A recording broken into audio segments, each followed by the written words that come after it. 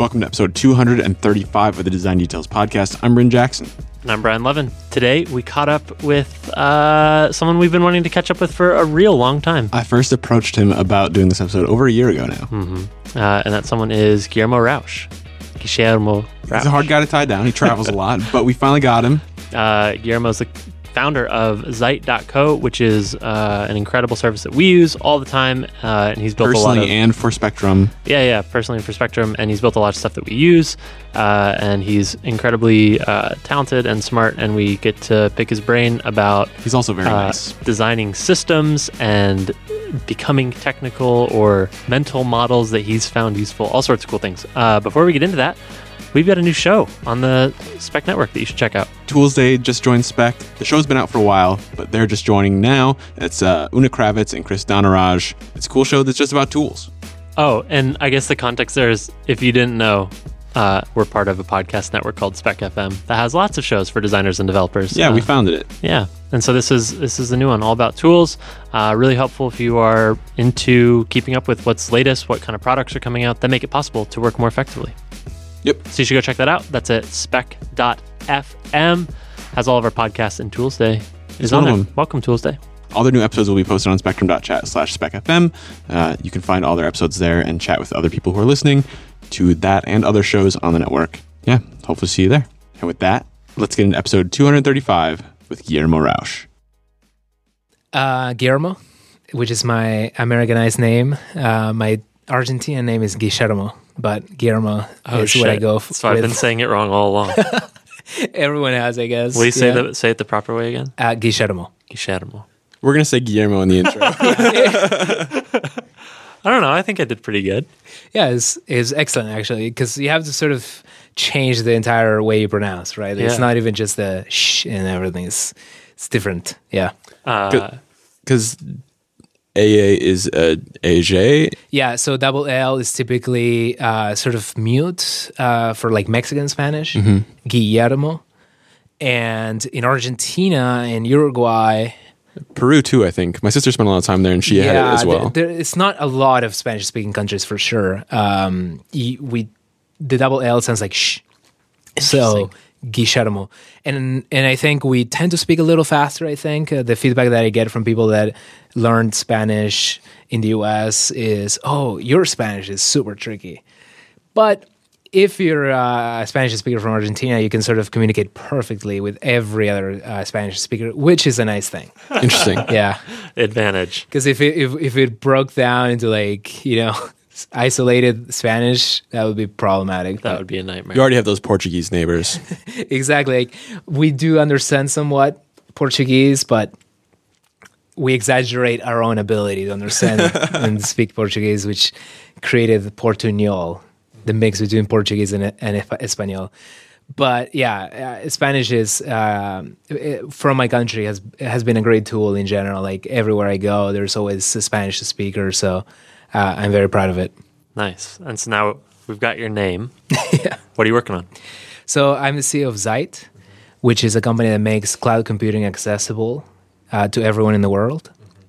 Our dream is, just like mobile computing, sort of got a lot of things right that widened the spectrum of computer users. Like, my own grandmother uses her iPad a lot more than she could possibly use. I thought you were about to say she uses now. Yeah, well, soon. That would be impressive. So, she uses her iPad a lot more than she, would use a computer with a keyboard and a mouse and the monitor and the CPU tower that you have to like press a button on and so I think that the same problem exists in the cloud. I think we developed a lot of amazing technology in this space over the last few decades, but there's just too much and it's too confusing to use, and the user is not guided into the pit of success of, oh, this is how I launch an app, which for a mobile device is a double tap, and for a computer that I use, like the Mac, it was, mounting the DMG volume and dragging and dropping and then mounting the volume and like, it seems so obvious in retrospect, right? Like, how do we get app installation so wrong? Yeah. That's kind of my dream with this, is that as we continue to learn the best patterns of cloud computing, we can empower all these users that didn't even think that they could leverage cloud computing. So I think it's appropriate we give some context here because we use a bunch of Zeit services for Spectrum.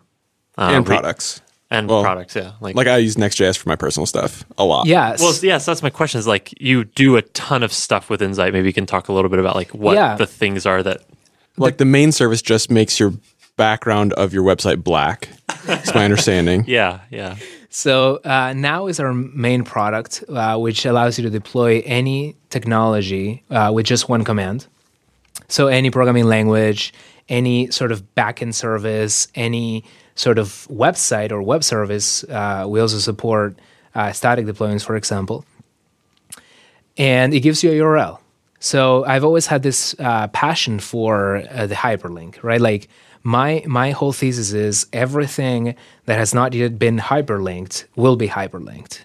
So if we step back and take that thesis a little further, is you look at GitHub and they put a hyperlink on everything. They put a hyperlink on every per character diff of your code base, every line of code, every change set, everything.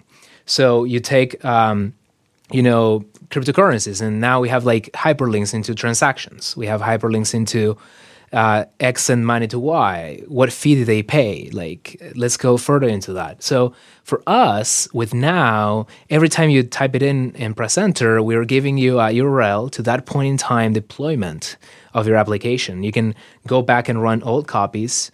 With this same concept, we can scale it. So you can run thousands of copies of a very one deployment. So we can sort of solve this problem of like, how do we communicate around working code? So how do we hyperlink into execution of code?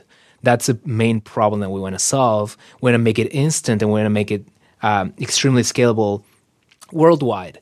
So the idea also that comes with Now is that you don't worry about location.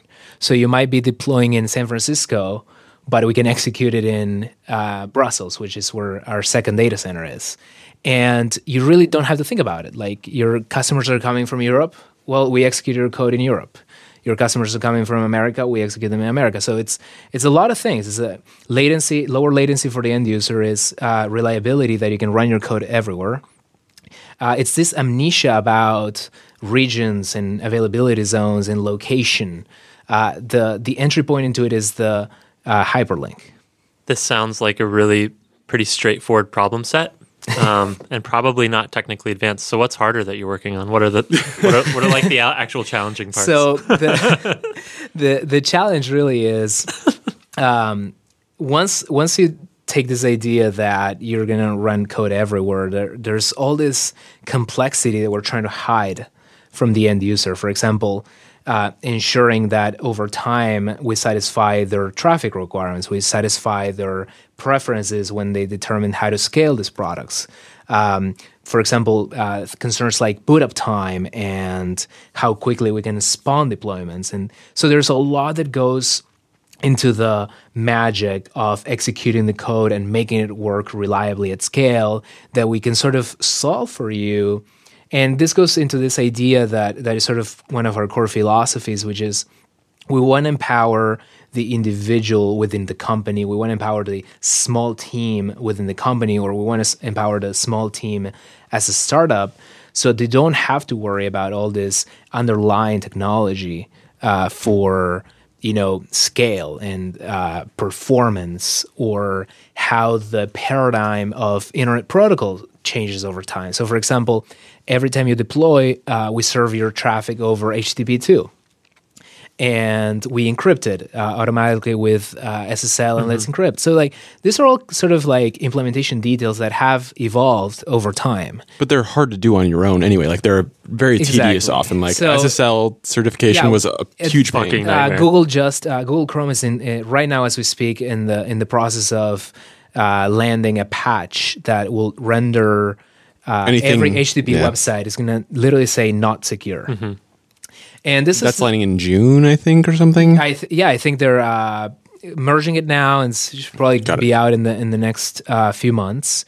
And I can envision, truthfully, a lot of small teams, a lot of even big teams around the world that are scrambling now to add encryption into their stack. And this is the kind of thing that, it's not really what goes into creating a successful product. You shouldn't have to worry about encryption. You shouldn't have to worry about renewing certificates. You shouldn't have to worry about this entire set of problems that are part of the internet standards. So just like the hyperlink has become the standard way that we access content, transfer content around, there is DNS, there is SSL, there's all these concerns that we want to solve for people.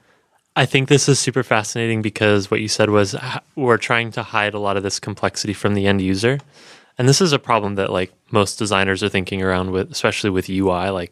There's a million things you can do in any application, but what are the most important things? And then where do we hide all the other stuff? Or do we even let people configure this kind of stuff? And it gets into Apple versus Android in many ways, right? How do you decide what complexity to hide? Because in comparison with your competitors, for them, at least the competitors I've used, the answer is hide no complexity. Right. You can do anything you want. And as a result, I'm not going to do anything. But with you, it's type 3 letters. Right. Literally type 3 letters. Type the word now. How did you get to that point? I can only imagine the conversations of trade-offs and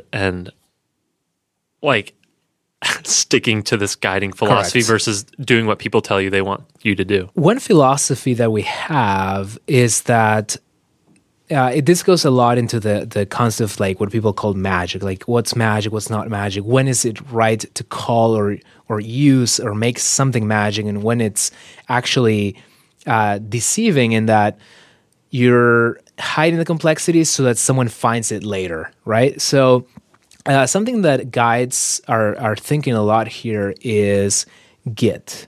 So Git is a very interesting piece of software in that the learning curve is deceptive in the sense that you can get up and running with Git very quickly by learning a few basic commands like git pull and git push. Mm-hmm.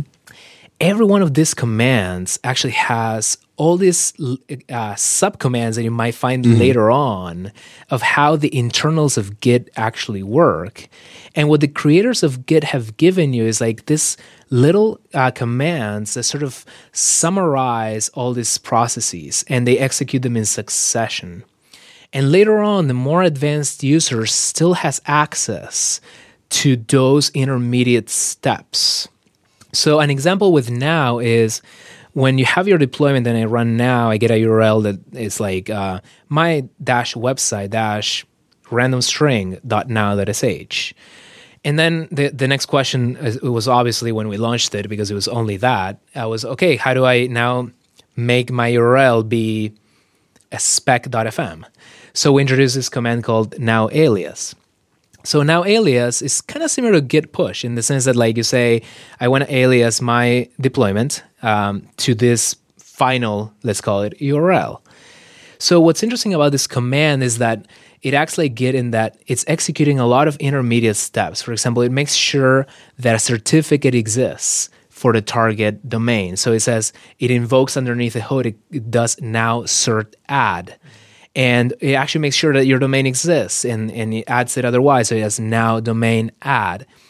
So a very interesting property that emerges is we're giving people sort of the shortcuts, but we're retaining all a very cohesive and accessible underlying topology that they can still access. So that's the insight that I think Git had that allowed it to take over Subversion, because when I first started using Git compared to the other system Subversion, I was actually able to even create aliases. I remember...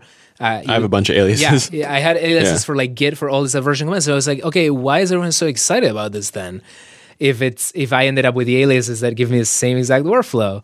And the answer was, but actually because of the way that it's implemented internally. For example, features like the local branching and immutability and all these really interesting properties, then Git ended up being the superior model. So that's how we approach this problem. Is we don't like the approach of hiding complexity so that then you get frustrated later on.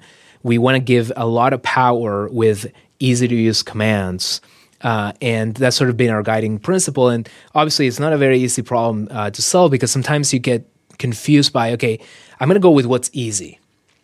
But sometimes what's easy ended up being the wrong solution. So I think this is a very interesting, generally applicable concept in design that just because you hit something from Vue, you tricked yourself into thinking that you've removed the underlying complexity. I have examples of this where, like, you deploy a new UI that takes away features that frustrate users, but then you just said, oh, no, it's just, it's easier this way. Or I remember when Gmail redid their Compose UI, it looked a lot simpler, but then there were 3 levels of nested overlaid toolbars. Mm-hmm. So the reality was, like, they couldn't take away the power. Like, Gmail users needed that power. And they try to, like, make this UI trick you into thinking, oh, it's so simple. And then whenever you needed to use one of those more powerful tools, you couldn't. So that's, I think, the balance that we're always navigating.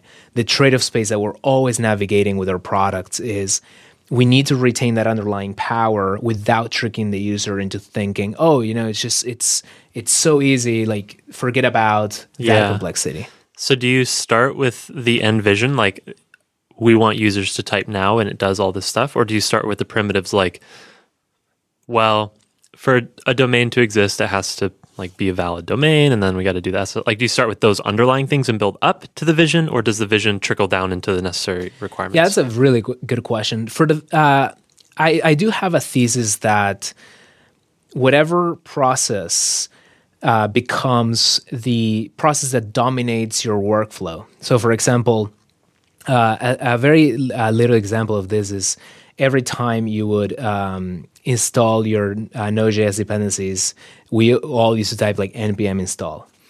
And then Yarn came along, and Yarn said, well, it's just Yarn. And because that's the main utility of the application, that's what dominates your workflow. It's Yarn. Mm-hmm. And yet the 2 tools are compatible. But I think Yarn actually got it right, because that's when I interface with this, like, we can't hide or ignore the reality that 99% of the times I just want to get all the latest dependencies. And that's how we looked at now. It's like we knew that we could figure out all the underlying details and retain that sort of power. But we also knew that, like, the thing that people want to do is, like, they want to quickly share what they're working on. And that should be now.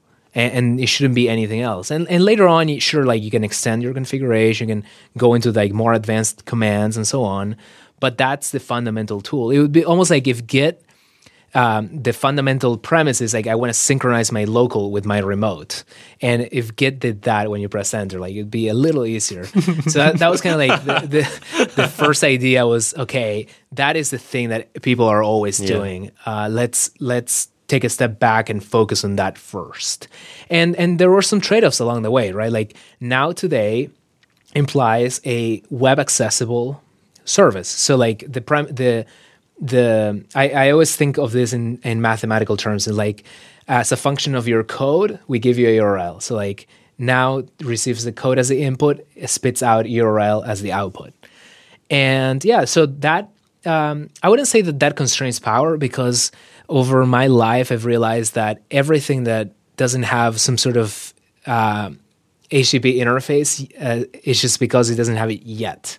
So, like, even databases and a lot of different processes should still, I think, expose some sort of, like, little API to ascertain its health or get some useful statistical information out of it. But that is one constraint today, is, like, whatever you now has to be exposed as a URL accessible, HTTP accessible service. But that has also gotten us so far because people don't have to then think about trying to, like, fit this model into, like, hosting their own database, for example. And we help people by not trying to solve problems that they don't know yet that are very, very, very, very tricky. Like, for example, if now allowed you to type now to host a database, there's all these series of problems that we could be ignoring. Like, for example, how do we distribute our database across the entire globe? How do we ensure that, you're performing backups of that database?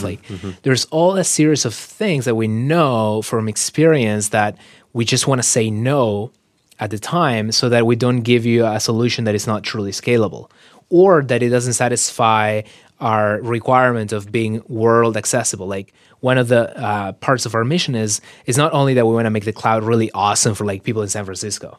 We want to make the cloud really awesome for distributed teams with people working, in places that are typically very far away from the preferred cloud locations of the world. Preferred cloud locations. Yeah, like everyone, the most common AWS location is East Coast.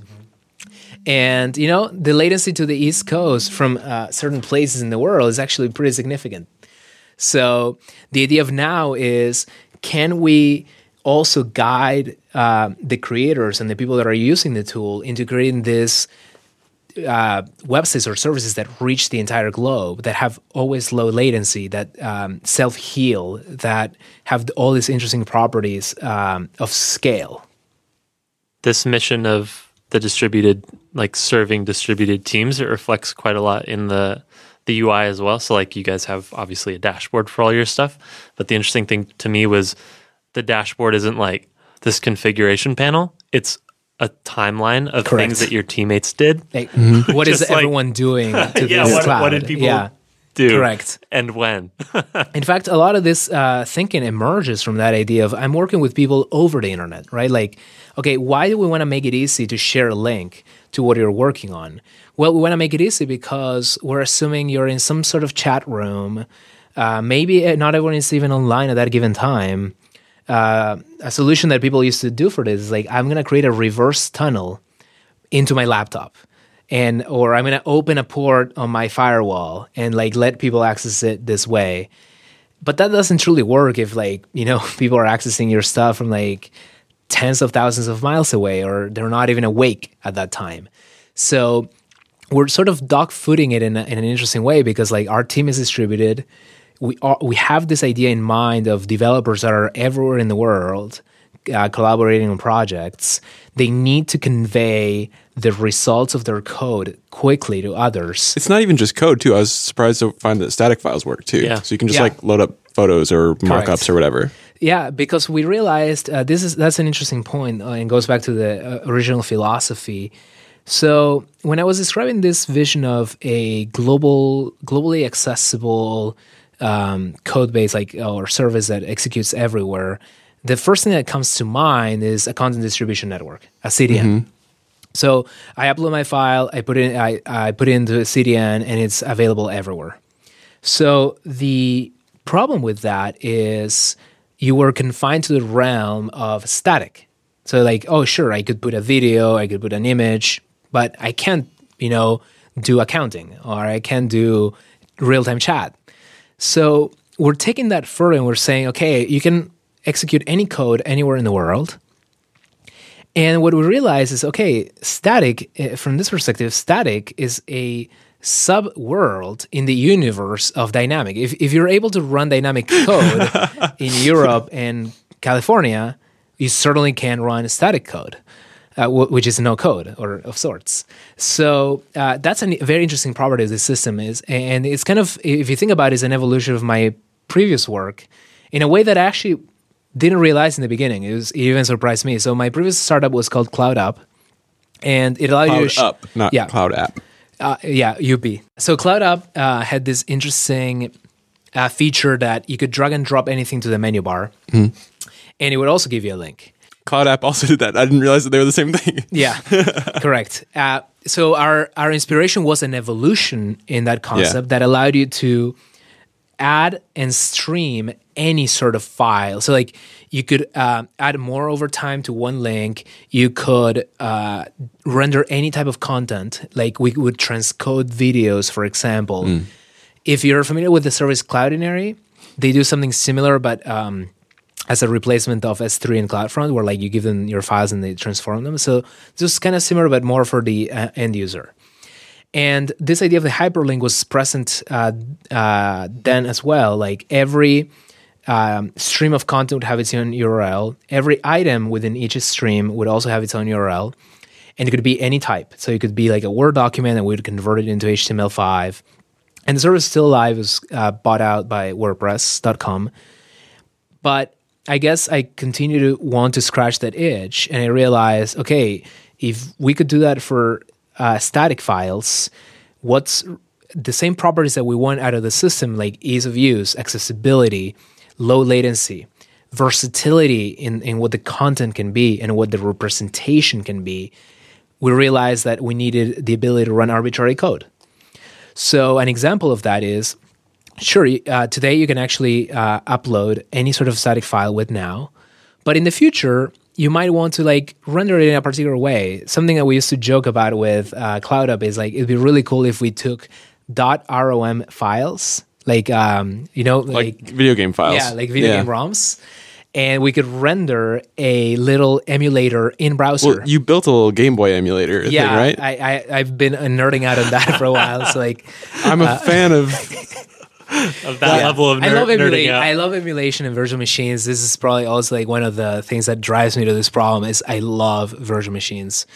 So, but that would have required that CloudUp has code like for the ROM, and like maybe it would have accepted a subset of ROMs, and maybe they would have only worked with like Game Boy, the first version of Game Boy. Whereas with Now, we're saying, okay, we're putting back the control. So today you could write a little wrapper that takes your ROM and wraps it around with like a very thin HTML file that embeds a emulator in JavaScript. You could even like read the ROM on the client side and determine what type of ROM it is and pick the right emulator. And then you get a link to it. So it gives you all this much more power because it's really giving the control back to the user of what the representation looks like. So in practice, we have people that render static files. We have people that return JSON and create APIs. We have people that use WebSockets or GraphQL APIs. And now you're just talking about us. Hey.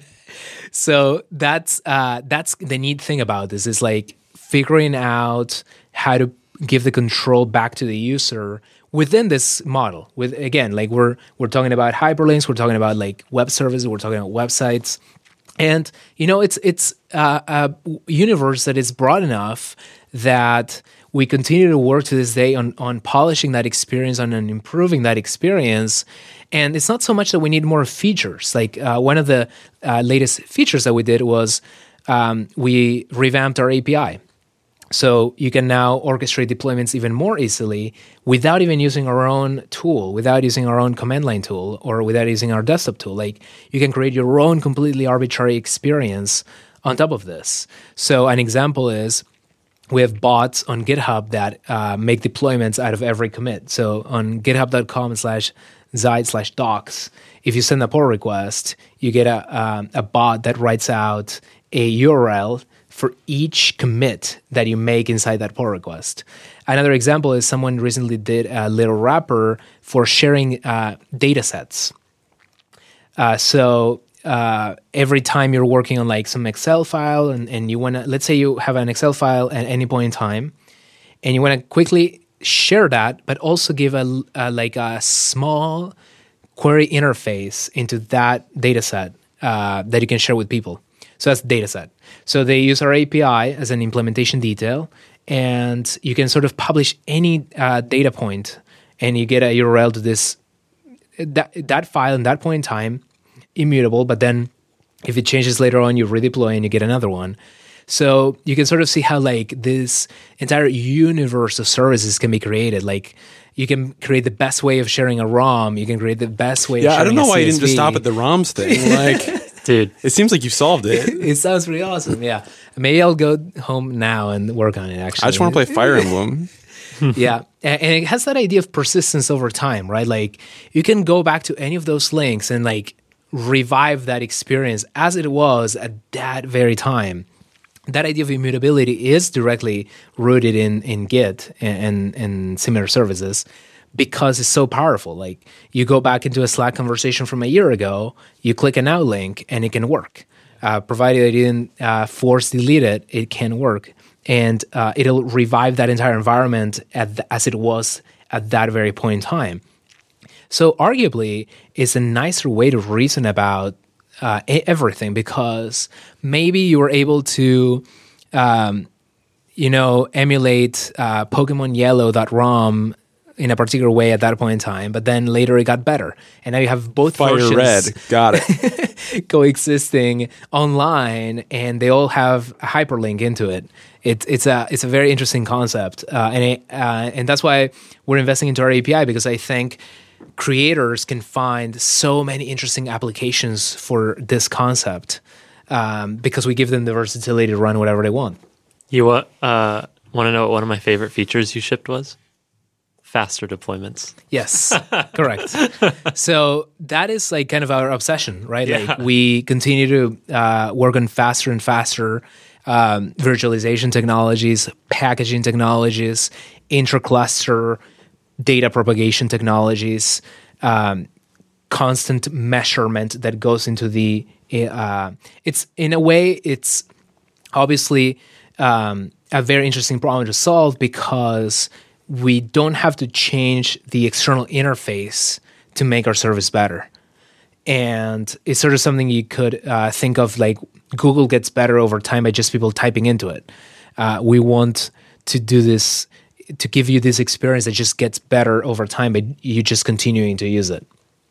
You have a pretty long background of writing about design concepts as well. And I'm curious how those carry over into what you're doing now, because we're talking about a lot of technical stuff, but at the end of the day, the experience provided users either on the website or the menu bar app or just the command line is all like super simple and clean and it's straightforward. It has great which I appreciate. Design to it. So I'm curious like how you merge those two worlds. Like you think of all this technical intra-cluster machine, blah, blah, blah, but then it's wrapped in a very accessible way. So like where does that come into the picture? Yeah, I think ultimately we're just discussing design problems, right? Like it all starts with a design. We even use the design word when you were talking about any sort of programming architecture, any sort of sophisticated system. Perhaps the most, the common wisdom in startups and services is like, okay, you have to have some secret sauce, right? Possibly the most secret sauce, the most carefully curated monopoly of technology is Google search, right? So no one has been able to imitate it or even get close to the quality of the combination of their huge data sets and the code that they run. Bing, DuckDuckGo, a lot have tried, but no one really gets close to that level of quality. And obviously, what gets mentioned a lot is the sophistication of their technology and algorithms. But it all started with a very interesting set of design decisions, right? Like Yahoo.com at the time was this hugely complicated front page with guides, online guides, and like nested maps of links and login and all this complicated stuff. And Google is just the input. So I think that that is the key thing that a designer does, right? Like maybe the designer doesn't know, okay, we're going to have to use these crazy machine learning algorithms, or we're going to write this super awesome MapReduce framework for crawling over gigantic data sets and swarms of commodity hardware. But the designer could have also said, I know, let's figure it out, but let's retain the input because I don't want people to have to click around. I want them to just like connect their thoughts directly into the input and then work backwards to the technology. So to me, design is where everything starts and ends, right? Even to this day, you know, the iteration that you can continue to go 20 years later and still the same design, the logo and the input. And for us, it's the same thing. Is I expect our main design to remain the same as we continue to improve every other area. So that's why I care so much about UI, and I care so much about how designers reason about their UI. Their UI also as a discrete state in a point in time, kind of like now, and how time gets embedded into that equation, and how your design evolves over time. What happens as a consequence of user input? What happens as a consequence of the network? Like, how can designers better specify their work? This is like sort of one of the things that I've been most passionate about recently. Maybe I can speak for both of us, but you wrote the blog post called Pure UI. Like, yeah. I don't know, kind of changed my whole mental model around designing. And you can look around today at all the work we're doing, and I guess maybe it'd be helpful if you gave your like TLDR of that blog post, because I think it's important for designers to read, because it thinks about time in a different way, and also the ability, almost what you're saying, like being able to link to any point in time, but as it applies to a user interface and the state of that. Yeah. So Pure UI, starting. I love that. Starting with the title, the hallmark of a post that I'm satisfied with is that the title has to be a pun. Okay. So if you ever, or there has to be some sort of like double meaning to it. So if you ever read a post that I've written that doesn't have that, not satisfied. I don't think it's that great. So you hate this post, is what you're saying. This one has a very subtle a double meaning, which is Pure UI in terms of pure functional programming. Pure UI in that the designer thinks about just purely the UI, the essence of the UI. Like, let's only worry about the UI, not the code. Let's just specify the UI over time. So Pure UI is sort of this combination of ideas that come from functional programming, which is the idea that for a certain input of data, you yield a certain output of another data structure that in this case represents the UI. So you start thinking about your designs on, for example, on tools like Sketch or Photoshop as, okay, this is a discrete representation of my design when the data is this. So for example, you're designing a video player, and this is the example that I give in the blog post, and the video player that you have in your artboard is a video player that satisfies the data for the title is such, the thumbnail is this, the options available to the user for this particular video are so-and-so, HD is enabled. And then your job as a designer is to sort of specify how all the variety in your design when that data changes. So for example, another circumstance that can change is that you're operating when the width of your viewport is 200 instead of being 800. So what does that mean for responsive designs? So the job of a designer until now has sort of been imagining what those data requirements are and putting them into artboards. And what they use to decide what those artboards are and what those states of their design are is their own experience. So they go back and they remember, okay, if I only give this to the developer, they're going to come next week and they're going to tell me, hey, what happens to the video player when the viewport is smaller, and like there's this media query and so on.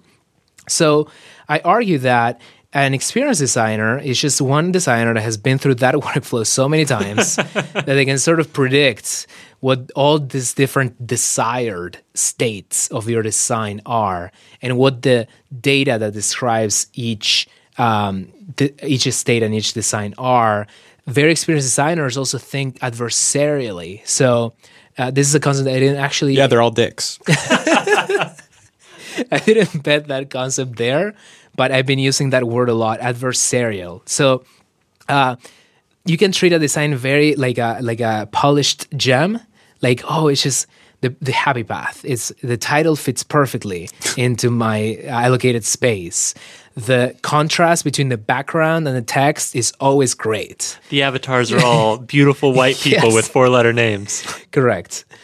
So an adversarial thinker thinks, okay, the text is actually Unicode. Actually, no. The user came in and inputted only emojis. The viewport, the viewport is the iPhone SE, which is my favorite iPhone. And actually, your thing doesn't fit. And the wallpaper is something that the user uploaded, and it's completely white. So your white text doesn't render. So again, going back to the experienced designers, one that like sort of knew all these universal data requirements, all these inputs into the design, and they give you this amazing specification. However, that is not even, I argue in the blog post, it's not even sufficient. Because what happens is the designer cannot possibly guess what more data points are going to come or restrictions are going to come out of the implementation process. So an example that I give, and I think I have this very unique perspective because I designed the video player and I implemented the video player, and I was like, oh my God, this HTML5 API doesn't let me do this. So that's the next step of this equation. It's like, once you're implementing the design, you realize, designer, that actually is impossible. And so the developer or even the designer themselves realize, okay, we need this other data input that we have to retro feed back into my original thinking, which is the state of, in the case that the example that I gave, if I recall correctly, was when you are skipping through a video, you're not going to get the frame that you're skipping to immediately. So you have to reason about a waiting state. So if I go to the middle of a video and I jump, and that hasn't been buffered yet, then I'm going to have to tell the user, like, in some way or another, like, hey, we're talking to the network, we're waiting. So then the developer sort of tells the designer back, hey, remember your beautiful video screen? Well, do something to it, because like it's just gonna, like, we need to like tell the user something happened here. So my argument was there, the designer could have been super experienced and like sort of like been this genius that knows about every state that the design is meaningful in. But then during implementation, I call this phase discovery. So the initial phase is design, and the second phase is discovery. And discovery is when you sort of invalidate a lot of your original hypotheses, or you discover new states that you didn't know about. Another example is like buffering, right? Like a video has to buffer, and like there's these 2 levels of progress bars that you have in every video. And it might not be immediately obvious or known to the person that was sort of imagining this video screen that such thing was even a thing, that like the HTML5 video element already does buffering, and it gives you all these events and all this information about that progress. So taking that a step even further, so there's design, there's discovery. So you can almost imagine almost like a protocol between the designer and the implementer, of implementers just sort of communicating back to the designer, okay, this is the new data. Like you can even describe it as like a little JSON, or you can describe it in pseudocode. Like you can say, can you give me the state for like, okay, video width 500 and height 300, but waiting true, because like we need to tell the user that they're waiting.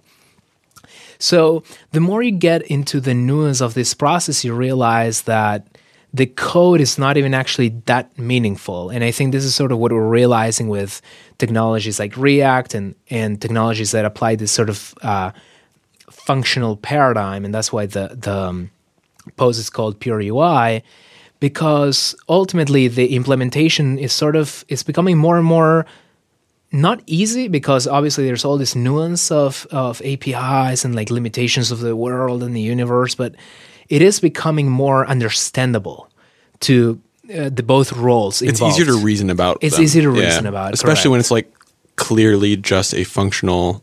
It's just a function of the state, correct, and maybe the content, right? Like, yeah, exactly. Like content in this case, you can React see calls the props, and then React also says that there is transient state. So that's sort of what originates this protocol that happens between designer and developer, or like. Developer can tell the designer very clearly what they need.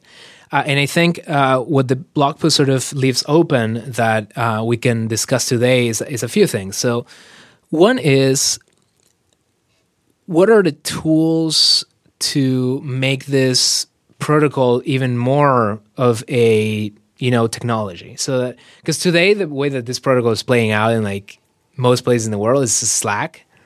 And someone is saying, which protocol? Right, exactly. Like the developer is saying, hey, I don't know, like, can you just make it work better under this circumstance? Like, they're not even like technically like delineating that. Like, you're not saying like, hey, this is the state. It's encoded into this type or this type system or this. Here's the file of the state even. So that doesn't exist. Animation is sort of a tricky one. Because one thing to keep in mind here is that many of these discrete states that the designer should sort of puts into the canvas are bullshit. Yeah, very well. They don't count. I was going to say they're something nicer. Discrete versions of a dynamic system. But yeah, they're kind of bullshit because like they're a simplification of sometimes what's called a state explosion. Like you can't possibly render every single state. Watch me.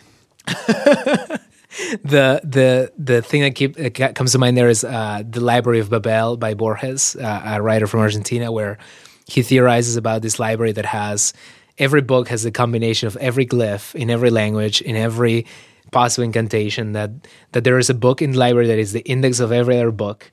So the job is deceptively simplified in PureUI because obviously attempting to render every possible state it's not possible. But you can approximate and you can get close to defining all the constraints, right? Obviously, you don't want to write down every possible glyph in you want to be as complete as possible in as few artboards as possible or something. And that idea of completeness, that is very, very relevant, right? Because completeness is even communicative, maybe more than complete. Or completeness in the sense that you're sort of describing what the limits are. So you can say, this can contain text from length 0 to 200. Beyond that, we do ellipsis, and no matter what you throw at it, it's going to do well. It's complete. But yeah, in general, it's hard to do that. But going back to the idea of a dynamic system, position of different things within a design can also be hard to reason about when you're describing discrete states. So like if you have an animation, it's hard to say, okay, this is the initial state, this is the mid state, and this is the final state of the animation. You fill in the gaps. That sort of communication is very tricky when motion is involved because it's almost like, actually that kind of makes it clear that the designer is approximating being the developer so much that if a designer wanted to very accurately describe the motion that they had in their head and put it into a design, they would have to embed the equations that take in the parameters involved, like time and space, and sort of like they have to implement it. Like that's the only way that they can accurately communicate what they wanted. They have to implement it. There are a lot of tools that have tweening now, at least. Correct. So interpolation is one of the tools that can allow you to describe a system in terms of, for example, the beginning state, another intermediate state, and then maybe the final state. So interpolation allows you to say, okay, system, you fill in the gaps, so I don't have to create 1 billion artboards. So imagine like you want a ball to like have decay with gravity, right? So like you could say, this is the initial position, this is the final position, this is the interpolation function. So that helps because then the job of the designer was simpler. Like they only described a few states that they cared about, and they let a system follow in, fill in the gaps. But yeah, because all these tools are emerging that are sort of, I think sort of the need for designers to specify motion is what it's going to end up putting the pressure on the tools to figure out everything else. Because like when you describe the animation, you filled in the gaps of actual functionality. And I think following that train of thought is what's going to allow the designer to just do the entire job eventually. Obviously, it's very aspirational, but a great example that I always mention is when a designer is sort of specifying a system, there is an invariant for almost any interesting system in the world, which is at some point the network is going to be involved. Right? Because otherwise, maybe for video games, you don't have that problem, but you have more problems in the realm of motion and so on. So they have fun with that. But for any sort of application, you have the network at some point. And we already know very interesting properties about networks, right? Like networks are unreliable. Networks very frequently fail, and therefore you have to communicate that failure back to the user. So going back to the idea of a completeness of a design, I can already tell you that if you're designing an application that uses the network, but your artboards don't contain some sort of like notification of sorts, your thing that you were trying to do failed, or you're not online and now you're online. Like if your artboards did not describe that, then you're describing an incomplete design. So we know that right off the bat. So I think as we continue to collect all these axioms of these systems, then we're gonna go deeper and deeper and deeper into the realm of implementation. We're like, okay, if the designer specified all the states for like what happens when like the network fails and or the server responds with this or the server responds with that, then they actually did the whole job. Yeah.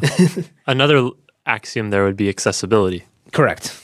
And that's just like multiplying this grid. Accessibility is a great example. I think tools are not giving you any feedback whatsoever in that.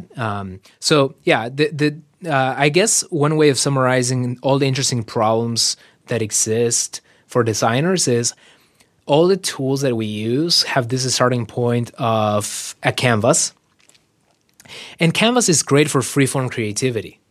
So I would not want to give Picasso a design tool that, hey, Picasso, stop drawing that stroke because that's an invalid state. No. But if it's a designer that is operating under all these constraints of the systems that we're working with, we do need to guide them into completing and specifying those states that they're not in many cases. So the blank canvas that, for example, Sketch gives you is a very bad starting point, I would say, or it's not helping you enough along that process because it's not auto-completing for you. It's not there should be linting. There should be like correct API knowledge. Yeah, correct. Everything should be able to check whether or not what you're doing actually can exist. Yes, because we are operating under constraints. So I guess that's the key, right? Like we're using a tool for unconstrained creativity that gives us a white canvas, and then we're using that tool to create a very constrained system with very particular axioms, and that cannot be the end tool like that. Yeah. We need to move in some direction beyond that. In my life, I've had a few things that I've learned that like changed my whole perspective on building things or unlocked new capabilities. You're welcome. One of them was meeting Bryn. So an example would be Git and Subversion. Another example would be learning React has changed the capabilities that I have as a designer. It changes how you think about things. Because it changes the way you think about things. And I would bundle your blog post in there as well because it changes the way you think about implementation. Yeah, and I think designers have always been, they've just been implementing in their mind. Right. There's this really awesome Medium post by the creator of Tezos, which is a cryptocurrency that tries to add formal verification to smart contracts so that they can't have obvious bugs like losing everyone's money and things like that. It's a good bug not to have. And he always talks about proofs. And what he says about proofs is very interesting in that like every developer is always proving something, but the problem is that like they keep the proof in their head, and in many cases they're not downloading that proof into the code, and that's what makes for brittle code.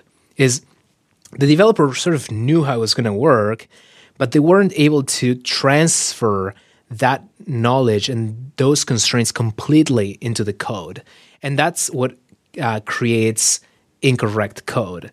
And I think with design, it's just the exact same thing. Is the designer had an idea of how the system was going to work in their head. They had everything figured out. Obviously not everything, but a lot of it.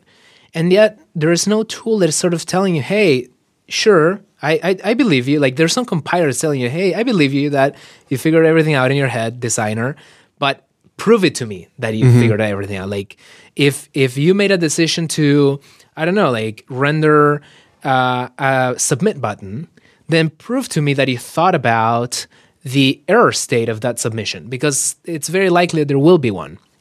because anytime there is user input, there is potential for like failure or incompleteness in that input and so on. So I think, again, like these worlds are sort of merging. And React and other tools are going to be very awesome technologies that designers are going to incorporate and will get them closer to this level of more strict specification. And at the end of the day, I think one interesting thing that's going to emerge, and this is more in the opinion, I don't have proof for this, but I think what's going to happen is that we're actually going to have an easier time designing, just because I think there's sort of like a preconception that correctness is difficult. And yeah, like very high levels of correctness are always very, very difficult.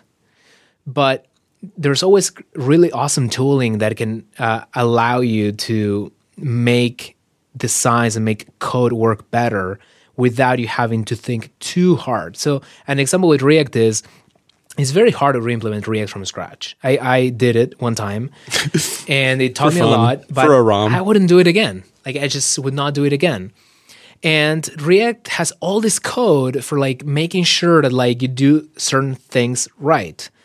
And that's, I think, also what will be generally applicable to design, is like there's going to be a lot of sophisticated tooling that for design systems that make it easy and make it correct. So like just because this sounds very complicated, and the network and states and complexity and taming complexity doesn't mean that we're not going to have super easy to use tools at the end of this. So that's something that's very motivating for me, because that is a very rare thing, and it's sort of something I chase in my life, is like those tools that are simultaneously easy to use and correct. It's just like, it kind of goes back to our earlier conversation of like, don't try to like hide complexity for the sake of it, or like easy can be deceiving. I think there are very, very interesting technologies that make your life easier and make the results more correct and make the results more performant. React is so successful because it is there. Sure, there is a learning curve that is not super meaningful, but I'd like to draw people's attention to this tweet by the creator of React. He recently said something along the lines, paraphrasing, of every time you design a system that has as an output anything, whether it's pixels, whether it's files, whether it's a data set or whatever, think of it as computing the entire thing from scratch every time. And then use structural sharing or caching or whatever to make it fast. So that's the main insight behind React. So he's sort of summarizing a tweet. The main insight of React is, when you think about when you develop a React program, you always think about like repainting the entire UI from scratch, top down. If that happened in practice every single time, everything would be incredibly slow. But that's a much easier, like literally easier mental model for a developer. Oh, every time anything changes, I describe the entire tree of UI components for the entire application. Whereas when we used to use jQuery, we used to like worry about like local parts of the application. Like if I receive a jQuery event, for example, like I get a callback that I got some data from the server. I look at the data and say, okay, what pieces of the UI, what discrete pieces of the UI does this new information change? So I get a callback from, I make a request that gets me the weather. And I go through the data and says, oh, weather, sunny, true. And I write code that says, if cloudy, true, replace with sun. And that makes you reason about your program in a very local way. So like, you're always thinking about like, I got a new piece of information. What specific parts of my entire system that's this new information change? React says, don't worry about that. Always tell me what the entire world looks like whenever you get the weather. So if it's sunny, I render this and I render that. If it's cloudy, I render this and I render that. If one particular piece of information changed, don't worry about what the local impact of that new information is. Just tell me the entire story from scratch again. So if you take that insight, you'll find that it's widely applicable to a lot of programming tasks, where computing the entire state of the system from scratch and rendering it out is the best way to reason about it. And then there are all these tricks that you can use to make it performant. So structural sharing is one of those. So when people got excited about the virtual DOM, people that understood React very deeply, including their creators, were like, don't get excited about the virtual DOM, because the virtual DOM, you're just focusing on the implementation detail that gave us the performance. You're focusing on the hack that made it work well for the DOM. The innovation is not like that particular hack. It's the whole idea of I re-render the entire world from scratch for any new information, including no new information. Like the way you describe your UI when you boot up your application is the same way that when a new HTTP response comes, it's the same as maybe if local data changes, you never worry about the specific little details. And that sort of thinking is what gave us easy and correct, is what gave us easy and scalable. It's very rare that this happens. And this is why, it's all you hear about. Like you go on any front-end developer and they're all talking about virtual DOM or React or this or that. It's because, it doesn't happen every year that we come up with such a technology. We come up sometimes with like the easy ones. I created this little utility, this little hack that just like does this. But it's not profound because it was just not that... it was just a quick hack, As I'm listing out these things that change my mental model, I would add on like type checking as well, just because like if you think about type checking in the context of inputs into your like pure UI, and you just consider network status as like correct. A type that can be nullable, and types like changes everything, right? Types also fall under that idea that I was mentioning earlier of like, because the types are not written out on the code, it just means that they're in somewhere's head, basically. Yeah, right. So systems that are truly scalable and that a lot of people can work on are the ones that don't rely on knowing the content of your coworker's head. So generally good advice. So you're saying the solution is cybernetics, is what I'm hearing. It's either that. It's either like we all share one global consciousness and brain. Hive mind. Or we write down what we had in mind. So when you describe a variable, and a hack around types was people used to include the type of the variable in the name of the variable. Or sometimes you can infer the type of the variable based on the name of the variable. So like we all know that age is a number. So it'd be quite surprising for age to be... function. Yeah. Unless you're in the Haskell world, but we would expect that age is going to be a number, right?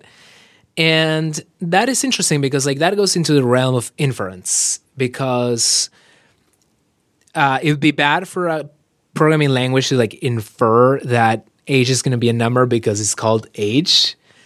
Although we do rely on that for a lot of things. So like one of the interesting things that I did with Pure UI was if the field name ended up with URL, I had an autocompleter for like feeding URLs into the system.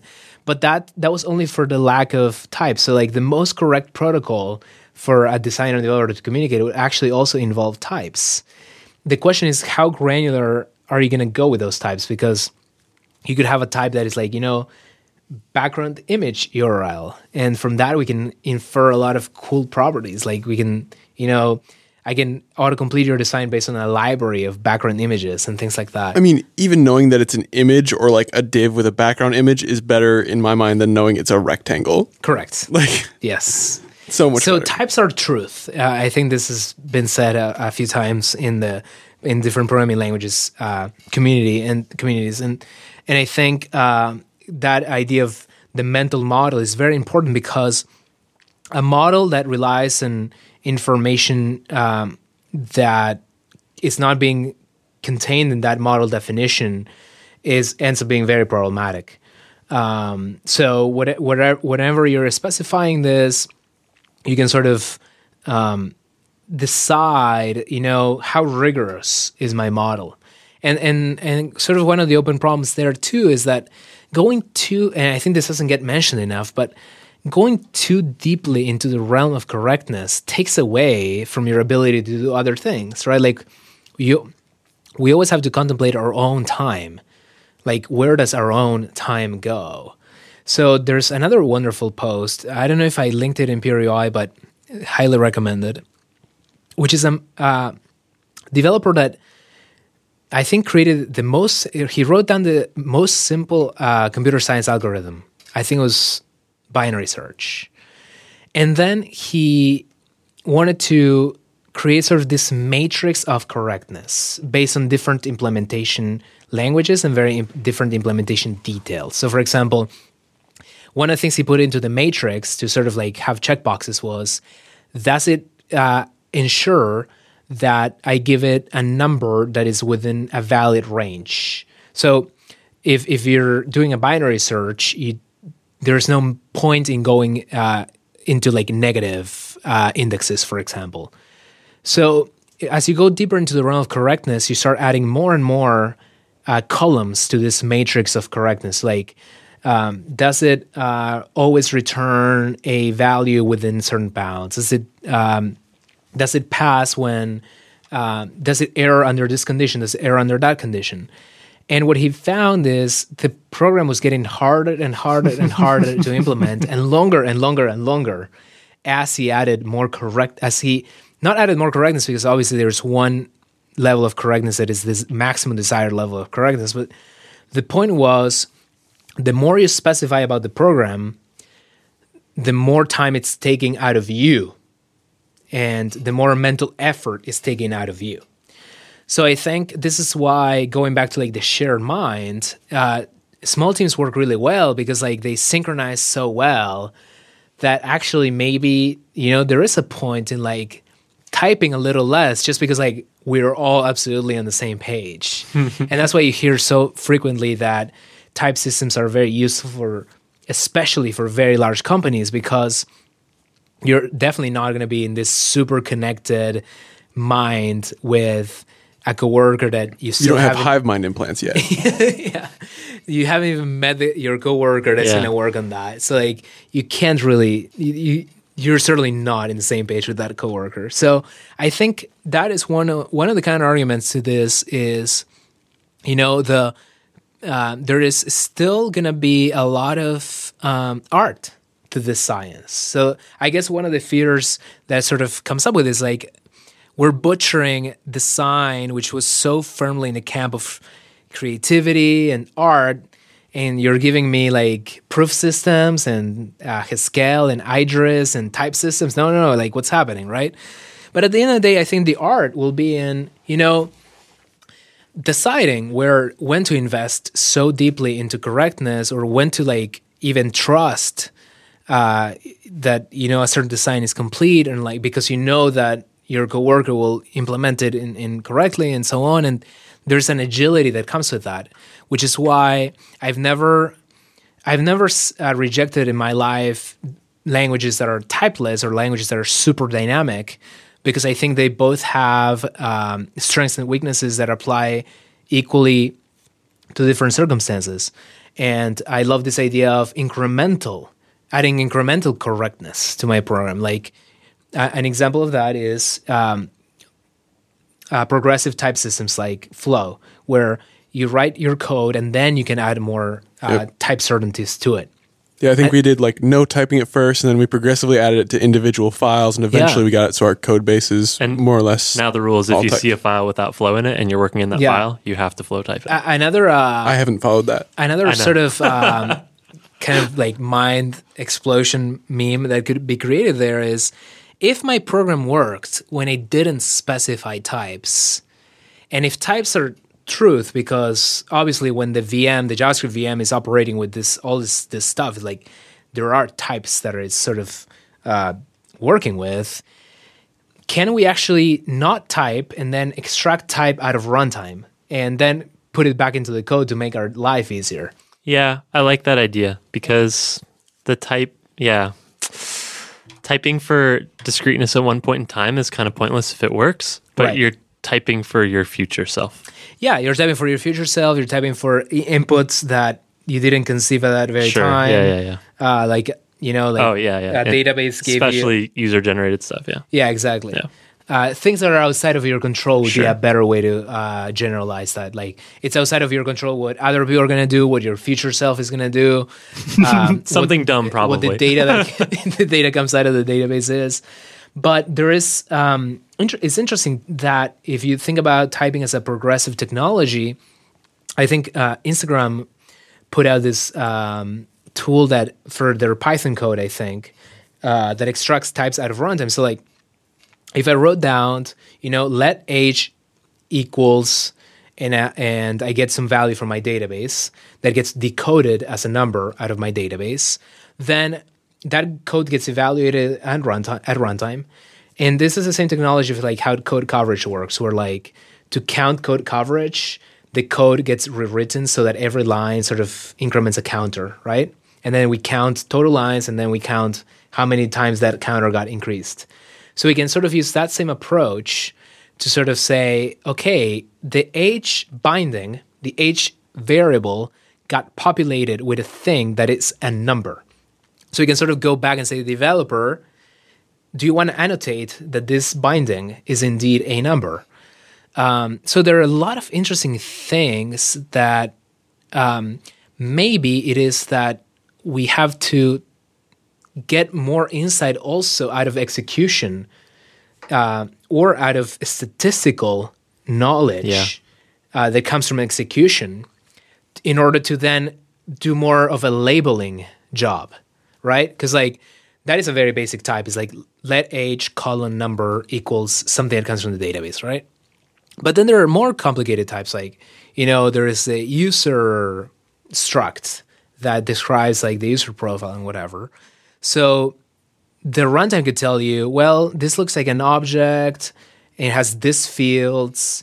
Actually, I run it at one point and it didn't have this field. So actually, you can get super interesting information out of runtime, right? Like databases that are schemaless can yield different record types that have absent fields. Yeah, that's my next question. Null, where you were expecting a number and so on. So from runtime, you could actually invalidate a lot of your hypotheses about what the actual type was for the program to be correct. Because keep in mind that if you're writing a program that works with a database, whether you like it or not, if the database contains null, where the age was, you are going to have to deal with that in some way or another. You're either going to have to error, or you're going to have to, say n/a in gray when you're rendering the age or whatever. So I argue that maybe it is actually more useful to never enforce the types, kind of like Flow strips them prior to execution, and then selectively get information back out of runtime about whether our hypotheses about types were correct or not. So we're dealing with a much more dynamic way of doing this job. And at the end of it, maybe all we're going to do is just like say, looks good or doesn't look good, and then labeling it. Like, this is the type that emerged out of this. And it's called user profile. Because obviously the runtime doesn't know what arbitrary data is operating with. You know that. It does seem like a much better way about it to me. And I think that's why JavaScript has also been so successful, is because it gives you all this flexibility to like rethink best practices, right? Like to sort of imagine all of this crazy different ways of doing things. I think React originated in that world because of that freedom. And I think that freedom is awesome.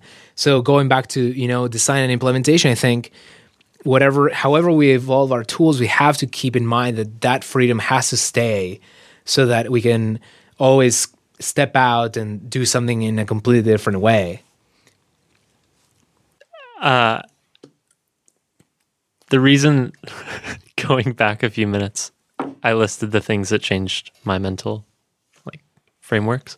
I want to know what changed yours as you were, I guess, growing up or getting into design, getting into development. What were some mental model changing paradigms that you encountered that you think other people should know about that they might not know about? That's a really great question. One of the mental models that I love thinking about is this idea of taming chaos, of achieving correctness over time, rather than trying to enforce a universe where everything falls into place.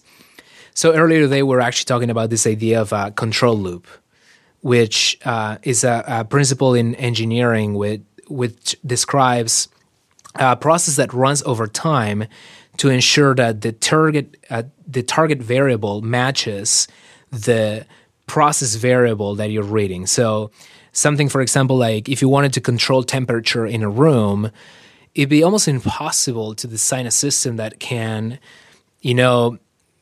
go ahead and change every single little thing that could be impacting such a complex physical system that yields a certain amount of temperature. Your best bet is to read the temperature over time and then regulate your other variable to match that desire. So this is how Nest works and how all these things work.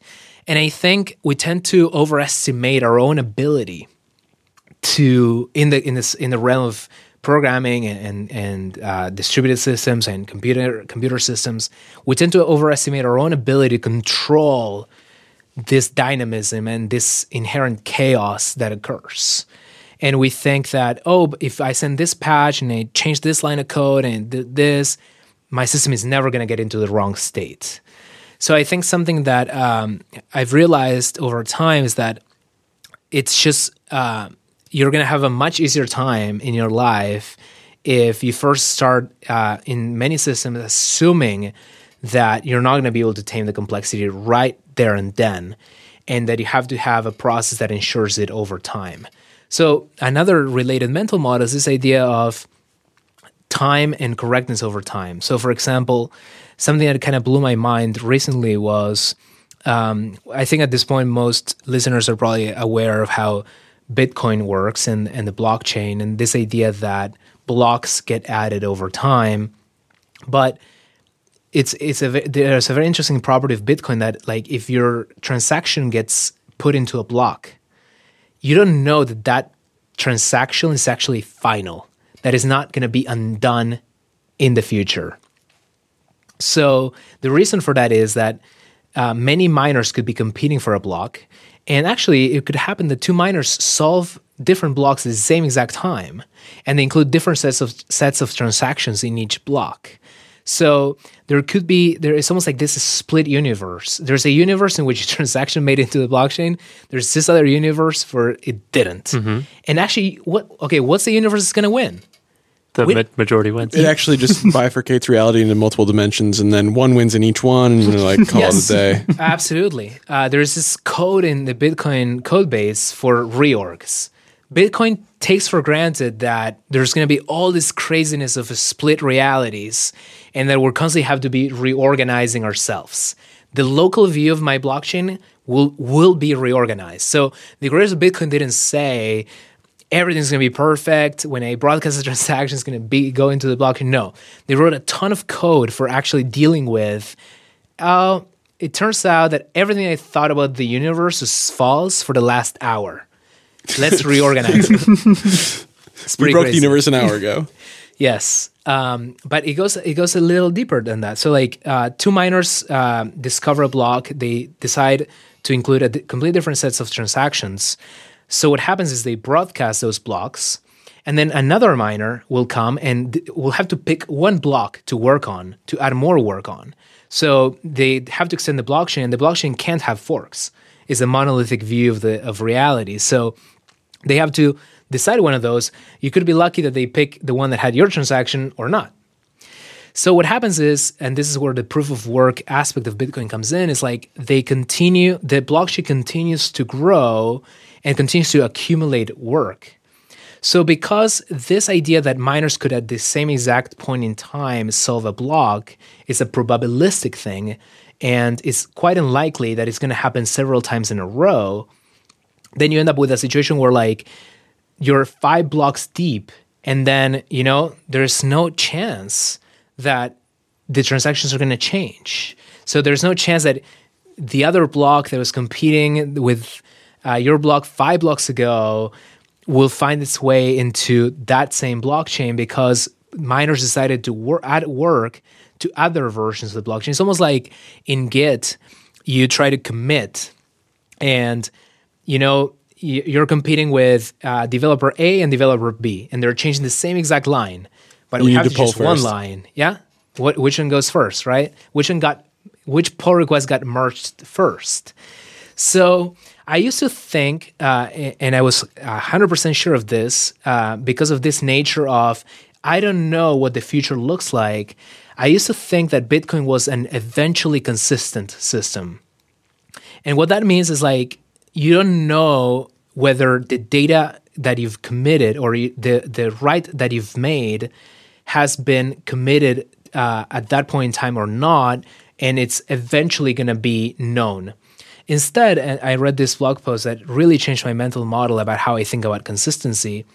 It said, Bitcoin is not an eventually consistent system. Bitcoin actually has the strongest form of consistency that you could imagine in any distributed system, because you have to think about consistency in terms of a read protocol. So what a read protocol means is that instead of you trying to ascertain truth in terms of reading the latest known block that you've received, you have to constrain your local read protocol to go, for example, 6 blocks back in the past. And when you've added that constraint to the system, you know that 6 blocks in the past is never going to change. Sure, things could change in the meantime, like right now as we speak, blocks are competing with each other. But if I decide as a process that my read protocol is I consider transactions to be valid only if they are 6 blocks deep, then that truth is absolutely cemented forever and ever in the future. And actually, Bitcoin adds this level of energetic dependence into the system. It's physically impossible to rewrite that history. And no other system in the world has ever given us these guarantees that in order to invalidate my read protocol, you have to use energy in the universe, energy that you cannot even possibly amass, because if you go deeper and deeper into the blockchain, the energetic requirements that have piled on would require you to, like, let's say you want to change the transaction that happened 10 blocks ago.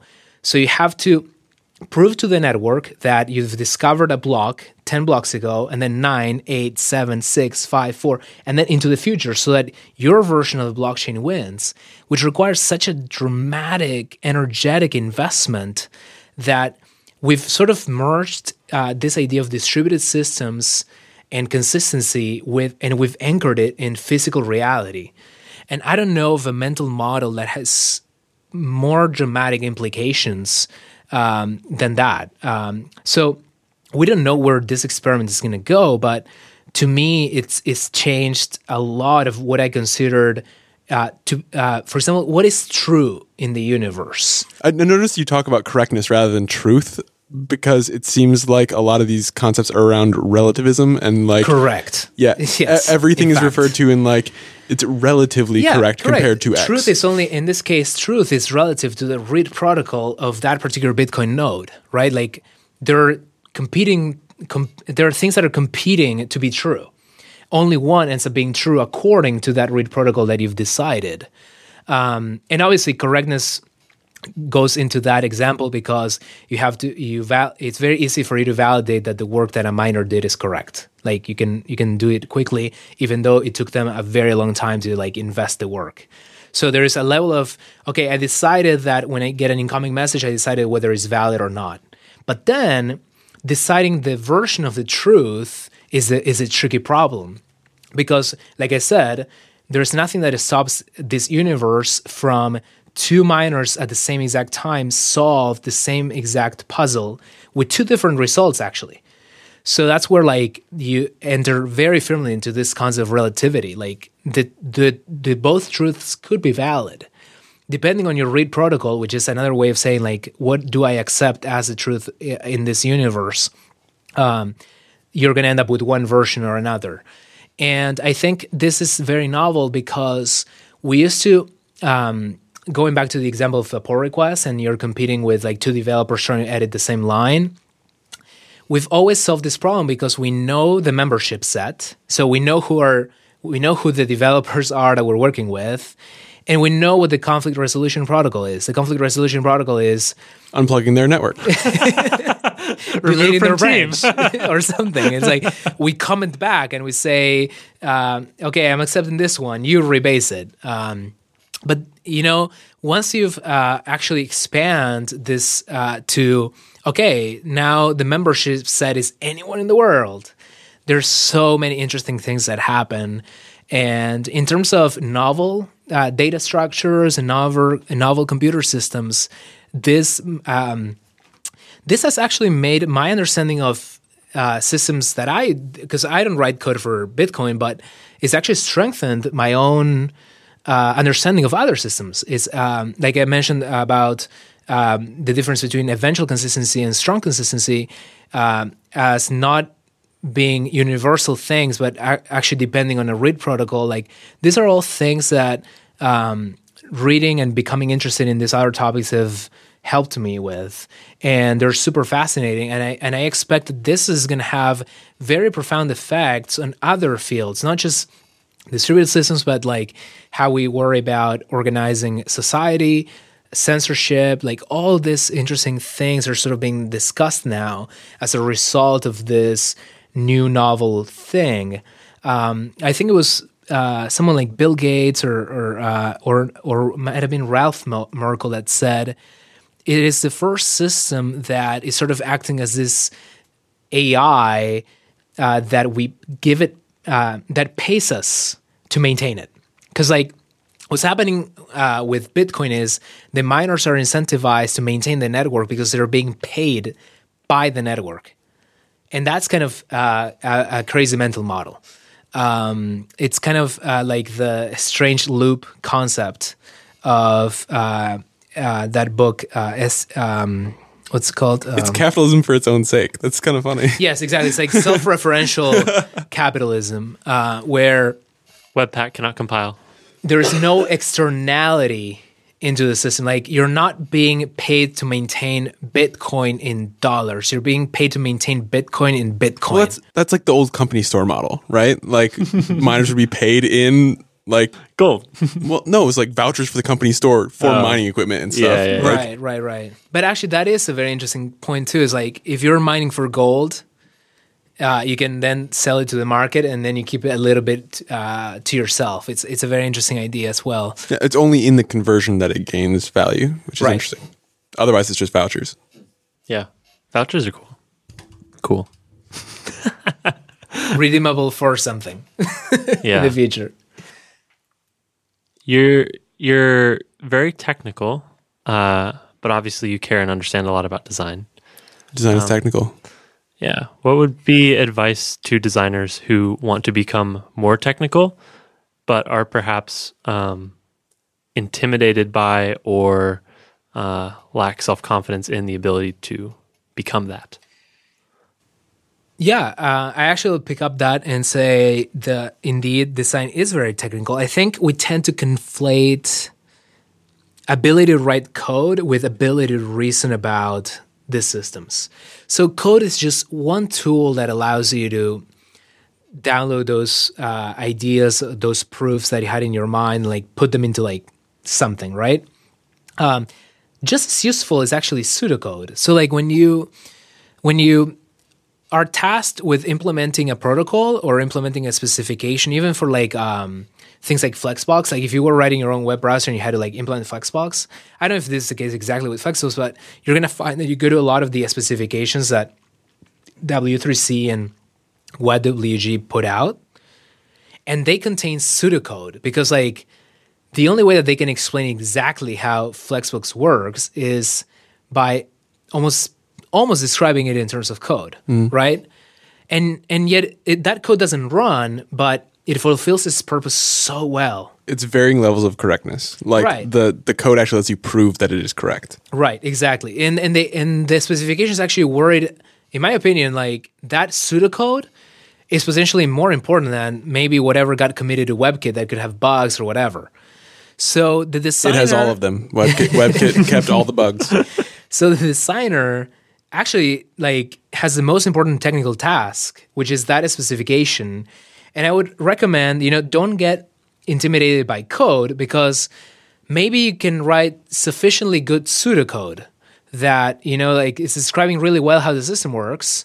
And then as you do that over time more and more and more, you end up with the ability to write the actually executing code. So for you, pseudocode in this situation would be a prototype. Yeah, it's if, network error, this would be the artboard. Start reasoning about those terms. And then you're going to uncover a lot of interesting questions like, okay, so how does this actually happen that we learn about the error from the network?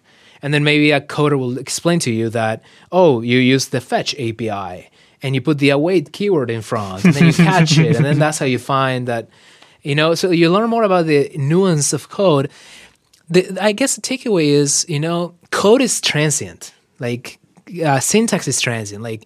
Developers get so concerned about syntax, but who cares? Developers get so concerned about language. Who cares? There's a very, going back to mental models, there was a very influential paper to me by Leslie Lamport, who is one of the fathers of distributed systems. And he wrote this kind of ranty article about how programmers get so concerned with language. For example, someone becomes even identified in their ego with a particular language. I'm a C++ developer, and I reason about the entire universe in terms of C++. Whereas what he's saying is, and he's obviously biased by his own background, because the way that he specified all distributed systems was by using mathematics. But he argues, ultimately, we can reason about any program, any state machine with very simple mathematics. So my takeaway from that is even code can have very transient value. Code is very often incomplete. Code is very often riddled with bugs, but you can sort of approach and learn about how you write code without starting there. Without you don't have to put yourself in front of an empty editor. You can approach it already from the tools that you're operating with in a day-to-day basis. From thinking about visual designers, interface designers, or tools that allow you to do more with motion. I think Framer is approaching that the problem of how do we code and specify systems, even though we're not targeting the definitive language. Yeah. Because the definitive language is going to change. Maybe a certain UI has to be rewritten by two different teams, once for Android, once for iOS, right? Because they wanted certain performance characteristics or certain APIs and so on. So actually the one that was correct was the designer. And so I would recommend that. Maybe there are tools that don't go all the way deeply into the final concrete implementation, and those skills are super useful to pick up. I'm super new to the concept of state charts, or I guess state machines, finite state machines. But I've been following. We have a community for it on Spectrum where people, some of the guys writing these state charts libraries are posting, and it's been really, it's been eye opening in the way they just approach logic, correct, flow.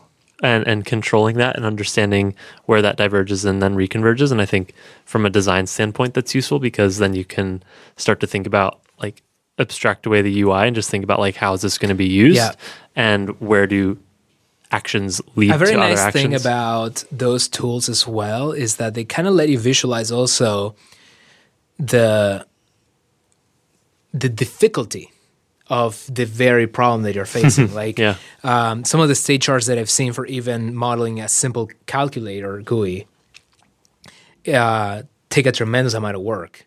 So I think that's another benefit of using tools like that and approaching it from a design perspective is you can visualize almost your technical debt. You can visualize how difficult your endeavor is, which is not easy to do. Like, it's not always about even the lines of code. Visualizing the complexity of your program is like a really awesome thing. And that's why I'm very optimistic about designers just sort of being the drivers of correctness in the future. Cool. We're well over time, but we always like to end by asking what keeps you up at night.